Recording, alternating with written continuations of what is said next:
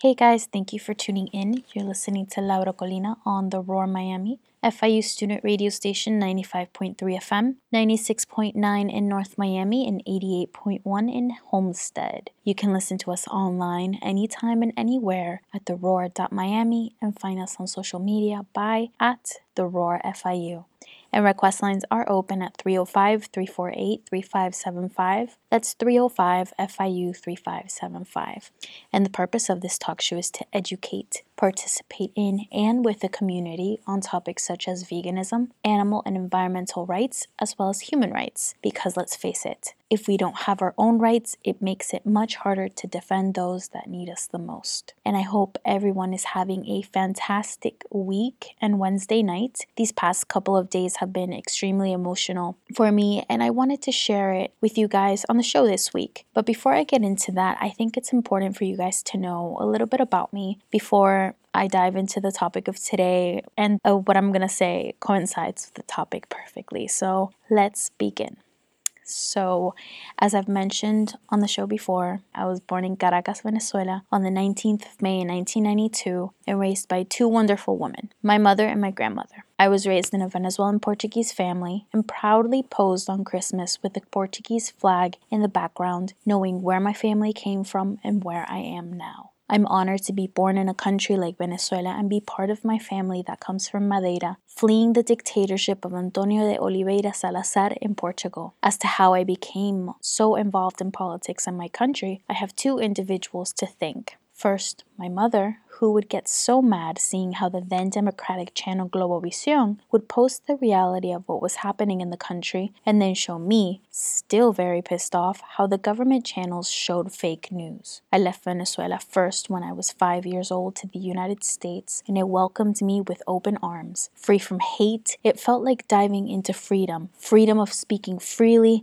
and I became an immigrant at a very young age. I always knew where I come from, and no matter where I went, I said that I am proud to be Venezuelan. Some people leave their country and emerge into other cultures and somehow forget where they came from or don't show importance to their past nor what is currently going on in their home country. I've seen this happen with other immigrants from all around the world. Everyone is different, but in my case, Venezuela was and is my home. I knew this even though I didn't truly experience the Venezuelan way of life until I went back there when I was 12 years old. I felt this warmth and electricity at the same time to be back in the place that I was born in 1992. I don't know how to explain it, but from the moment I moved back, my heart grew and got attached to Venezuela, and I fell in love with everything it had and has. Driving and experiencing the streets of Caracas was my daily high, and I was happy to finally learn the history and every dent in the streets and how everything worked. The movement of the people, how Venezuelan society functions, and the way of the people. Being acquainted to where one was born, to be on my land and have such a connection with everything it stands for is one of the best things that has ever happened to me. It's knowing that I pledge my heart and my life to Venezuela. I did all this soul searching on the streets of Caracas, Venezuela, not knowing Spanish. See, I was born in Caracas, but I forgot the language by the time I was 5 as I learned English. When I'm asked which language is my first one, it's Spanish, but I feel like it's English, and that has always showed how I've experienced more than one culture and put my experience and knowledge into improving and falling in love with my own. I learned the Venezuelan way of speaking and loved the accent and was proud to always have it. I never could have a full acento caraqueño,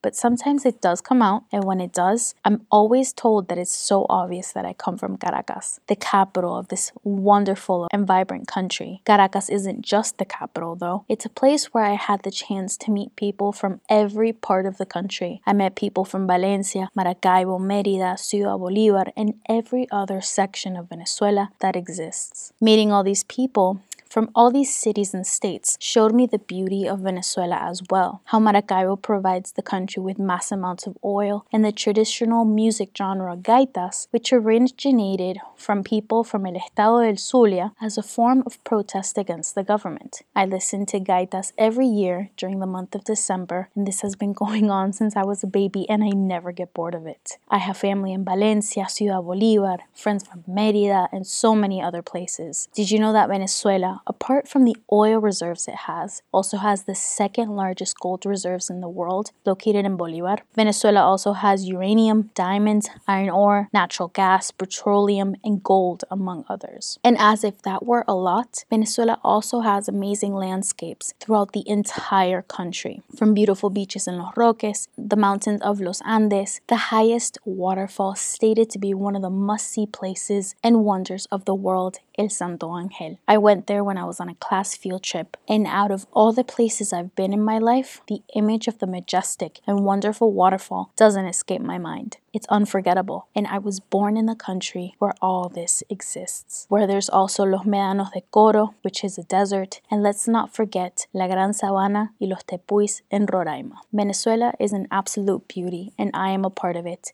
I thank Venezuela for giving me the opportunity to belong to her and represent her miles away, especially since her beauty has attempted to be diminished various times throughout history. There was the dictatorship of Pérez Jiménez, Juan Vicente Gómez, Hugo Chavez, and his predecessor, Nicolás Maduro. Venezuela has recovered from every downfall it has had, but Chavez worked very hard to break Venezuela, despite him saying that he wanted better for the people. Look how the people are now, getting murdered, dying from lack of food, and dying from curable diseases from a scarce amount of medicine available to the Venezuelan people. Hugo Chavez changed the constitution in 1999. He changed the name of the republic to República Bolivariana of Venezuela, changed the flag and symbol, and gave himself the opportunity to have more power. The military also had much more power, and the people have suffered to get rid of the Chavista regime since I was 5 years old. Chavez wasn't as bad as Maduro in a way, but he changed a lot of what was happening in the country, and it was also horrible when Chavez ordered for the education system to teach history differently. Chavez wanted future generations to essentially be brainwashed by changing what is taught to future generations in schools and banning certain literature and censoring information in the media. He worked hard to weaken Venezuela, and now he's dead, as harsh as that sounds. He died in Cuba in 2013, despite others stating that he died in Venezuela earlier than was announced, and his own family went along with the plot to name Maduro the next president. Even his own family played a role. That's disgusting. Now, Maduro's regime has exploited these extraordinary and unique minerals that Venezuela has, allowing from China, Russia, even Turkey, and probably others to enter the country to allow Maduro money to stay in power. And yes, Maduro has raised the minimum wage, but also raised inflation simultaneously, which has caused a collapse in Venezuela's economic system. And we had hope in 2015 when the opposition won the National Assembly, but it didn't last long because the members of the National Assembly that had originally decided to leave named a new Supreme Court justice that took away the power of the National Assembly. There was a recall that was unsuccessful because the CNE, which controls the election process, didn't allow it. The CNE, Consejo Nacional Electoral, was and is controlled by the government. They're Maduro's people, and they're in control of the votes. Now, fast forward to 2017, the dictator Nicolás Maduro announced a Constituent National Assembly in order to redraft the constitution that Chavez had already changed in 1999. After, there were illegal elections where the newly elected governors that were from the opposition were not even recognized and allowed to do their job because they refused to be part of the new Constituent National Assembly. The illegal presidential election occurred as well, since it was not congruent with international law. In other words, it was a violation of what little freedom Venezuela had left in its justice system. This happened on May 20th of last year, 2018, and he allegedly won, even though there was an abstention of people not going to vote of 84%. With the people dying of hunger, lack of medicine, families being separated, how could people possibly support this government? The truth is that they didn't.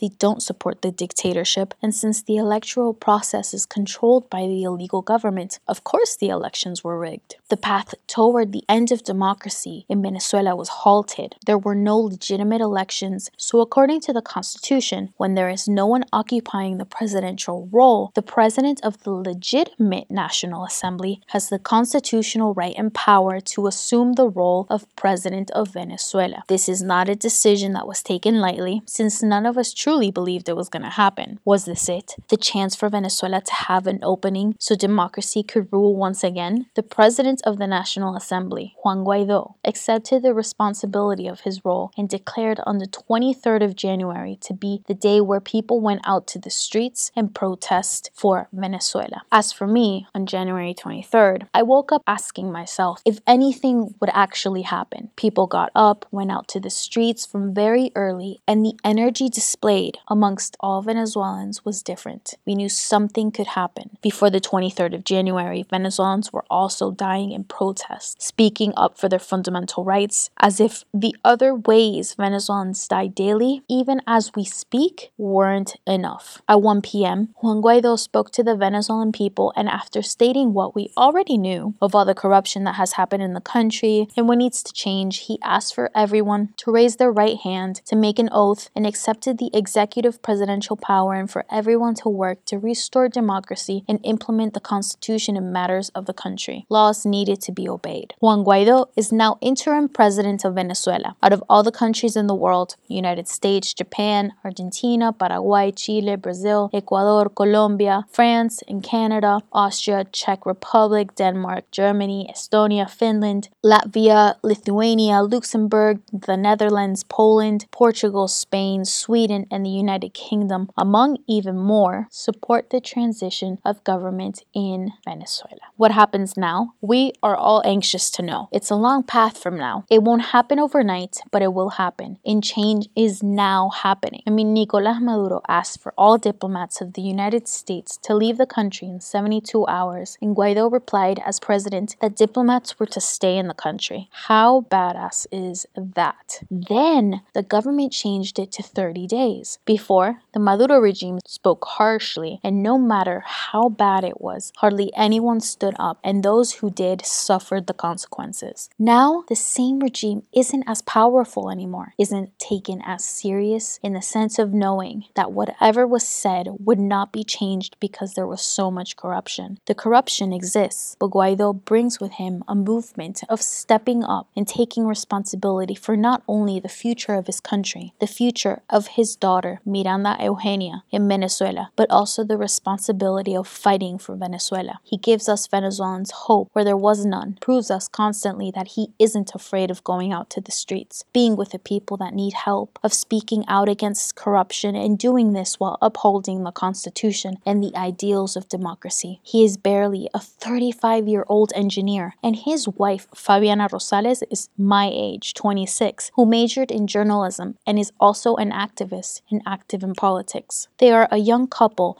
determined to change the course of Venezuela's history. Change is happening, and I thank not only my mother for everything, but my grandmother as well, for choosing to move to Venezuela at a young age, for teaching me what it means to stand up for what we believe in and expressing ourselves with the truth. My grandmother also helped me to get attracted to politics and journalism, being one of many Venezuelans that listen to Globovisión in the background while eating lunch with family. What's beautiful is that she wasn't born in Venezuela. She's Portuguese, and she loves Venezuela so much, she refuses to leave. I've spoken to her numerous times knowing that she has barely any food in her house, and every once in a while she can't find her medicine to control her high blood pressure, but she refuses to get the Carnet de la Patria, which is the ID from the government that many others got in order to get access to food. My grandmother shows me time and time again that one must not back down when times are tough, to stick with what one believes, to love deeply, work with passion, and be happy. These values I also see with my mom, and I can't thank you both enough for letting me pursue my passion of speaking and documenting the truth through journalism. Because in the end, if it weren't for their support, I wouldn't be working where I am today, at the TV station IVC, and working in production with Cesar Miguel Rondon. In my 26 years of life, I never thought that during a historic moment in Venezuela, I would be working with him in studio, knowing that the news that day was broadcasted with a different attitude, with a different tone, and that the end of the 20-year dictatorship was near, and it's too late to stop or turn back. Interim President Juan Guaidó smiles and fights for Venezuela and speaks the truth. When it's for Venezuela, it's all worth it, and a smile in the middle of a dictatorship is a clear sign of rebellion. Not his exact words, but it's it's a rebellion nonetheless. And thank you so much for listening to La Brocolina, which is also on social media by searching La Brocolina, LABROCCOLINA on Facebook and Instagram. And you can follow my Twitter, Nelida Coelho, NELIDACOELHO. Stay tuned, and I'll be right back with more. Standing here like I'm supposed to say something. Don't hold your breath. I never said I'd save you, honey, and I don't want your money. If I was you, I'd run from me or rip me open. You'll see you're not the only one who's hopeless. Be sure to put your faith in something more. I'm just a girl, and you're not as alone as you feel. We all got problems, don't we? We all need heroes, don't we? But rest assured, there's not a single person here who's worthy. La la la la la la. Don't let me let you down. Hey baby, I'm not your superhuman, and if that's what you want, I hate to let you down. I got your hopes up, now I got you hoping that I'm gonna be the one to let you down. Oh, it's such a long and awful lonely fall down from this pedestal that you keep putting me on. What if I fall on my face? What if I make a mistake? If it's okay, a little grace would be appreciated. Remember how we used to like ourselves? What little light that's left, we need to keep it sacred. I know that you're afraid to let all the dark escape you, but we can let the light illuminate these hopeless places. La la la la la la. Just let me let you down. Hey baby, I'm not your superhuman, and if that's what you want, I hate to let you down. I got your hopes up, now I got you hoping that I'm gonna be the one to let you down. La la la la la la.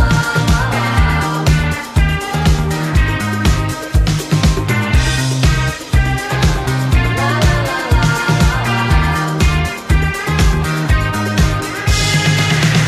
Oh no, I ain't your hero. You're wasting all your faith on me. Oh no, I know where this goes. They can say you doesn't look a thing like me.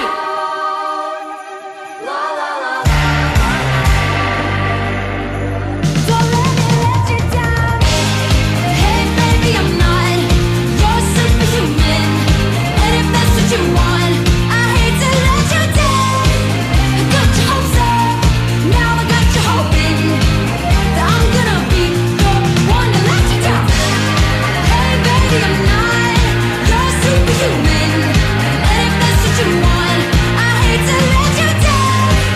I got your hopes up, now I got you hoping that I'm gonna be the one to let you down. Having left the country 10 years ago, I've had to watch events unfold from Venezuela from the outside, doing what I could in order to help. Surprisingly, I'm not the only one that left so many years ago, and more Venezuelans have left the country. I didn't leave during the refugee crisis. I didn't leave because of the humanitarian crisis. I left just before the price of the dollar was getting more and more expensive, and things were about to get bad. That was in 2009. It's been a long time. And just the thought of going back soon, even if it's to visit or to help, is a big deal. I'm proud to say that I'm not the only one that experiences the notion of having to watch what happens to Venezuela from the outside. And I say I'm proud because it's good to know that wherever I am, there's so many Venezuelans going through the same thing so we can support each other. Because it feels like we're alone in it. But even for us, Venezuelans who left years ago, we're a big group. Who would have thought that in the process of getting involved in reporting, I would find more people that left during the same time I did? People who are passionate and so in love with their country that they make sure they inform how bad it is back home. Inform with real facts, nothing fake. The reality of the Venezuelan humanitarian and refugee crisis. The reality of what Venezuelans are going through, both in the country and around the world. For today's show, I have Adriana Kohlhofer here to talk about her article, An Open Letter to U.S. Democratic Socialists from Venezuelan Expatriates, written on January 29th on Medium.com. Thank you so much, Adriana, for coming to the show today. I recently found your article called An Open Letter to U.S. Democratic Socialists from Venezuelan Expatriates on Medium.com. So thank you first for being on the show today and for writing this article, which is pretty important for people to know. Thank you so much for the invitation and getting our voice out there, our message across. I appreciate it. No, of course. And I love how you put the article and you start with attention, Bernie Sanders, Alexandria Ocasio-Cortez, Ilhan Omar, Ro Khanna, and the entire Democratic Socialist wing of the Democratic Party, which is very to the point, especially because in my case, when I went on Twitter the other day, and I'm not a big Twitter fan, but with this whole thing of what's happening to our country, the news isn't really on TV, rather than social media is the way that people are communicating and getting the information out there. And it's actually very sad to see Alexandria Ocasio-Cortez and Ilhan Omar speaking about how it's more important to be focused on Mexico or other things rather than Venezuela, especially in the case of Ilhan Omar. She's a refugee from Somalia, and the fact that she came here, and her story is basically when she was elected into Congress, she stated, I came as a refugee and now I'm being sworn in. And to see that type of image not support a country that's just dying from hunger and other things, it's just sad. So, right. Is this letter is strictly for them? So I guess let's step back a little bit. My intention, I guess, or the inspiration for this letter and why I wrote it, the same way as you were disappointed when you read those tweets, I was brought to my attention because I discuss with friends a lot Congresswoman Ocasio-Cortez's policies, new policies. I admire them a lot. I think they're breaking a lot of barriers in Congress right now as women. And it was just extremely disappointing to see their position of our beloved country. I think we have to start that Venezuela right now is probably the worst humanitarian crisis the world has ever seen. Chavez got into power 20 years ago, died. Maduro succeeded him, and then essentially held a sham election where he forced people to vote for him by either job or threatening them to not give them bags of food. The exodus, there's been 3 million people that have left Venezuela. To put it in context, that's the size of Brooklyn in New York. The UN projects that there will be 5 million people that are going to leave. Those are proportions of Syrian war. So my message to Senator Sanders, Congresswoman Ocasio-Cortez, Congresswoman Omar, and Congressman Khanna is that they were elected by their people. They voted for them because they conveyed that they cared about the people. Now it's crucial, and now it's time to prove that they care about all people. The 3 million Venezuelans that left, the Venezuelans that are still suffering back home. This is not about discussion of left or right. This is not about political labels or a political debate of ideologies. This is a humanitarian crisis. And that was I had all these emotions and was very frustrated. And this letter was the best way to express myself. And I feel in the most efficient way. I had a lot of support from my friends, a lot of support from my family. I've had very, very positive feedback overall. And, I just feel honored and humbled really to get my message across on behalf of all Venezuelans that are suffering. It's been enough. It's been 20 years of atrocities. It has to stop.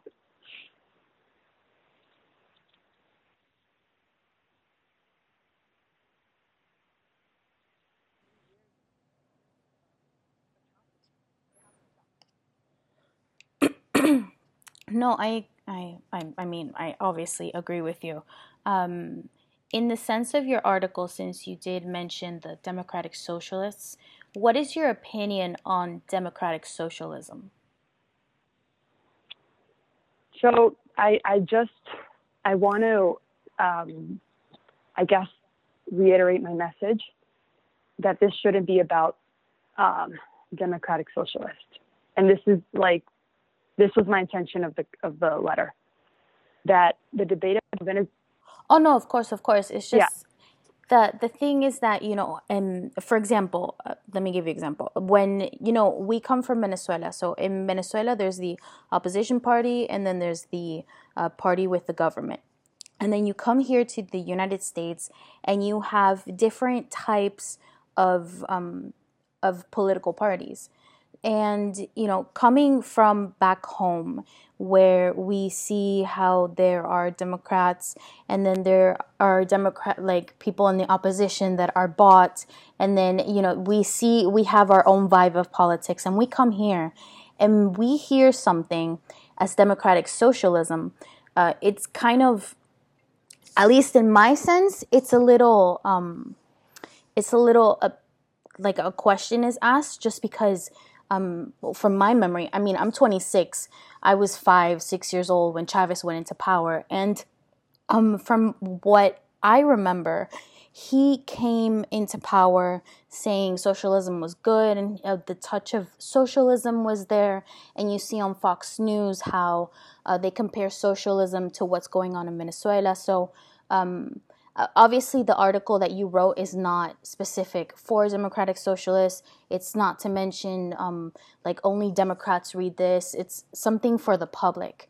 But I just want to hear your opinion on the idea that democratic socialists are speaking out on these subjects, and just the definition of what your opinion is on the democratic socialism.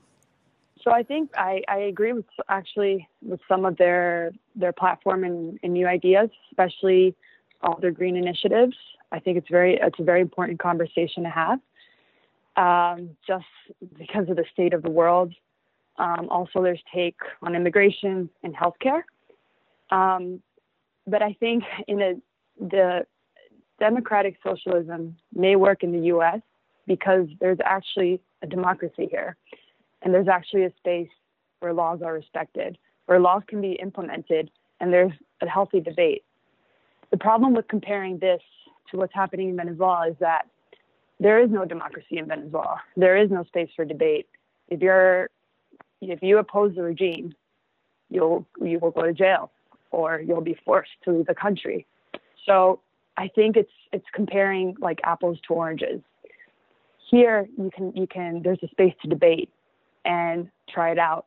And if it doesn't work, change.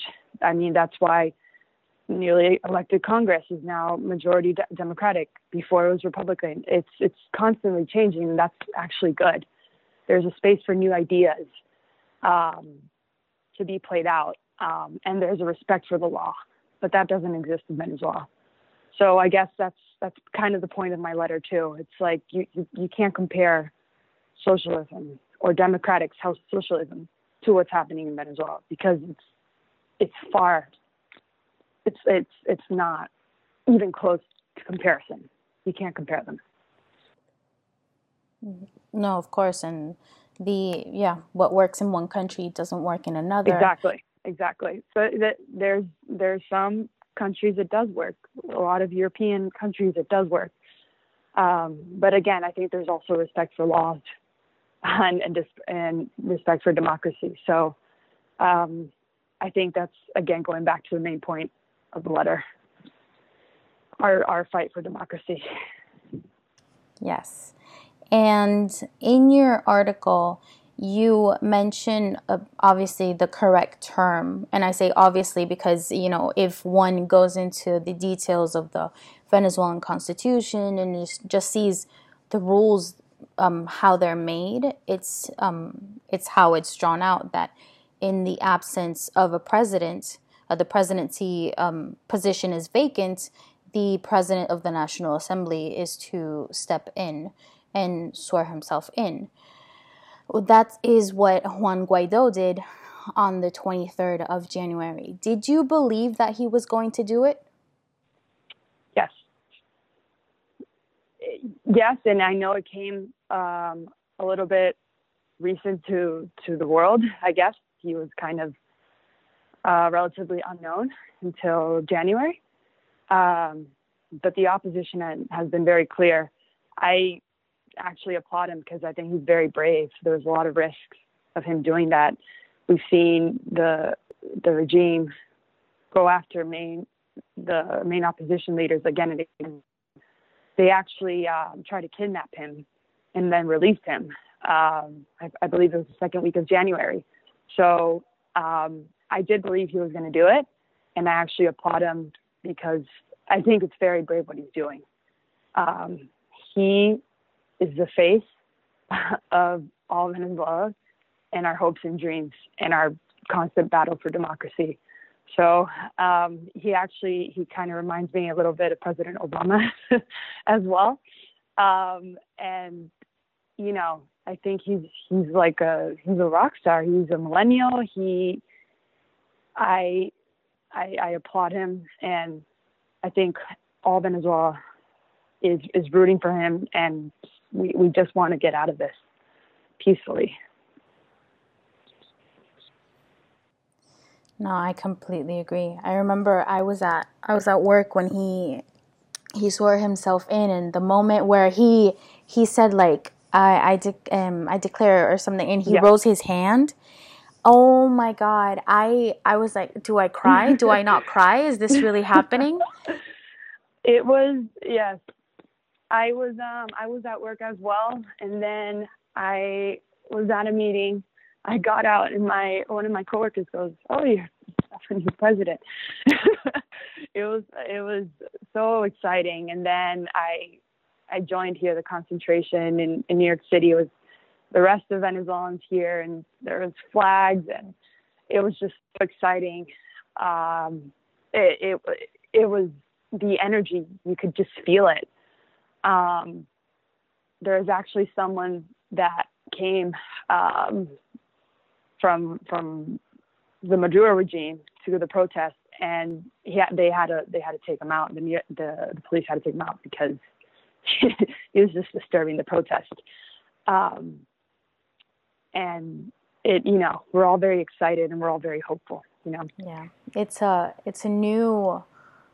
this, I don't even know what to call it, but it's like a breath of fresh air in the sense that it, like, something can actually happen, and, you know, our people will at one point very soon stop dying from unnecessary causes like lack of medicine, lack of food.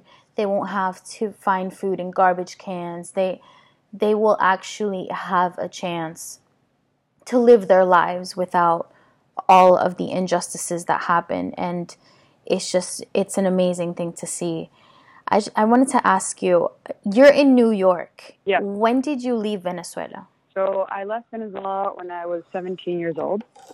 It was around the time that Chavez first closed the RCTV TV station. They were highly critical against the government.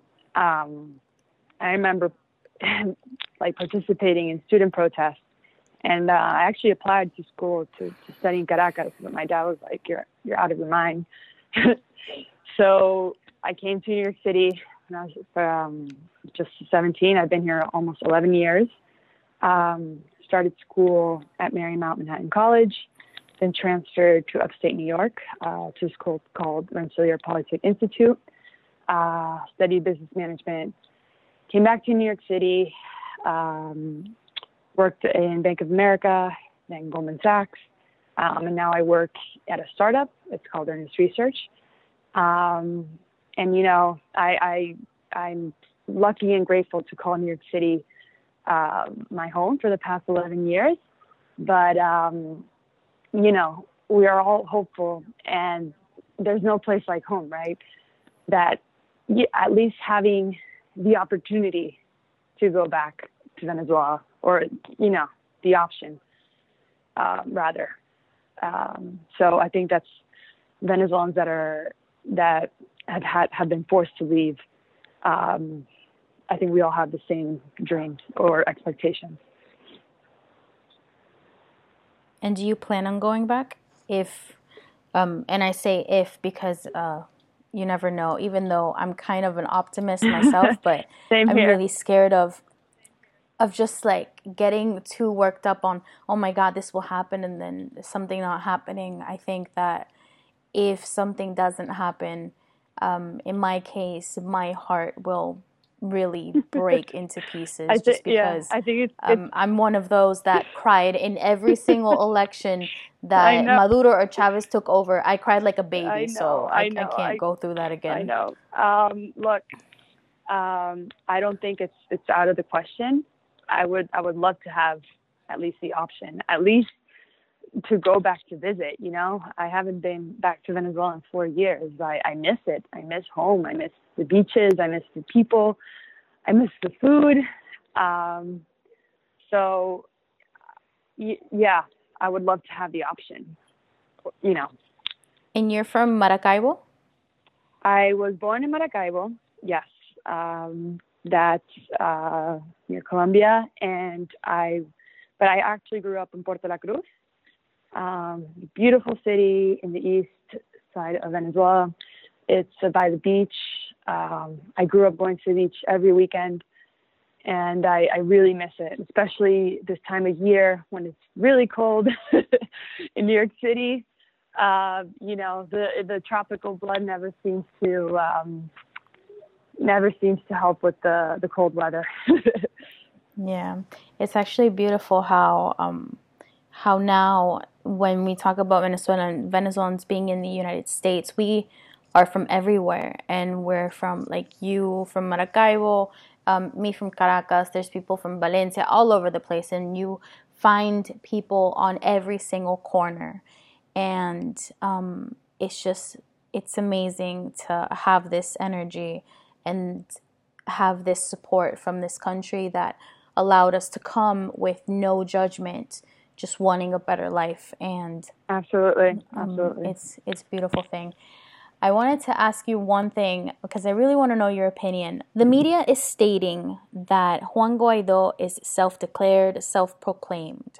Just why do you think the media would say something like that instead of actually explaining why he did what he did, or what his actual position is, which is president-elect? Right. So I guess to clarify, it's interim president, but I think because the media are probably not aware of the articles of our Constitution, and you know, it doesn't help that they're not aware of the articles of the Constitution. I think the second factor is that there's so much censorship from the regime that it's hard to get real news out of Venezuela. Like you mentioned in the beginning, we get our news sources from Twitter and social media. Like it's hard to get the real source of information if you don't go down there yourself and get it. Unfortunately, the regime not put in jail. They kidnapped 11 journalists. Many of them were foreigners. So I think it's hard to get the real source. There are a couple of outlets that do know exactly what's been going on and have been reporting accurately. I think one of those is the Wall Street Journal. But it's that, you know, that was my intention of the letter too. There's a lot of misinformation going on. Just people that just don't know anything about Venezuela, posting stuff like self-proclaimed. So my intention of the letter was also to clarify the misinformation going on in this very complex and developing situation. Oh, and you did a perfect job at it, because when I read the article, I was like, I know what she's feeling, because I'm a student of international relations, and, you know, I speak to people, and people say these things. It's like, no, that's not accurate. Let me explain it. Right. And people are like, well, I don't get it. Why would Maduro just grab and put a new National Assembly? And I'm like, because they're corrupt. Right. So, right. I think because we're so close to it, and we've been following it for all of our lives. But people, to be frank, I think people are not even aware of what's going on. The majority of people are not aware of what is going on in Venezuela at all. I don't think they realize how bad it is that down there. So I think this has brought to light many issues that people were not aware of before. and And do I guess you... sorry, go ahead. No, continue, please. Sorry. No, that's the purpose of this letter also. Like, get the voice across, get the message clear, what's going on behalf of all Venezuelans that can't, or they're censored. Of course. The fact that now Venezuela is a topic in the news and has been for a while, just little by little catching up on to the big boom that is in the media today. Do you believe that the refugee crisis was what sparked the whole topic in the first place? Because I don't recall there being so much news coverage when the humanitarian crisis... Right. Yes. When the humanitarian crisis was going on, like, yes, people were surprised and they spoke about it on the news, but Right. do you believe that the refugee crisis was what caused it? I think it definitely influenced the media coverage, because what's happening now, it's like the refugee crisis affects so many other countries, not only the U.S., but the neighbors in Latin America, Colombia, Ecuador, the atrocity that happened in Ecuador, Brazil. You know, these countries, Argentina, they've been very generous, and we actually thank all these countries for hosting all these Venezuelans. But the thing is, that's a cost for their countries too. Their refugees are filling up their hospitals. You know, it's become many countries' problems. It's not only Venezuela's problem. So I think it's in the best interest. I think all the interests are in line to have a peaceful transition of power. And of course, as I stated before, if anyone wants to read the letter, it's on medium.com. And I want to thank you, Adriana, for coming on the show today and just talking a little bit about the reality of the situation, because this is a real thing that's going on, and this is something that can actually have a higher chance of freeing our country from this absolutely horrible dictatorship. Even if, you know, it's a dictatorship in a narco state, and it's people like you and me, thankfully, that are out there and speaking the truth, and we hope to see Venezuela free very, very soon. So thank you so much. I feel it's coming soon. Thank you so much for having me. I appreciate it. It's extremely important to state the truth and be a voice for injustice, and Adriana does just that.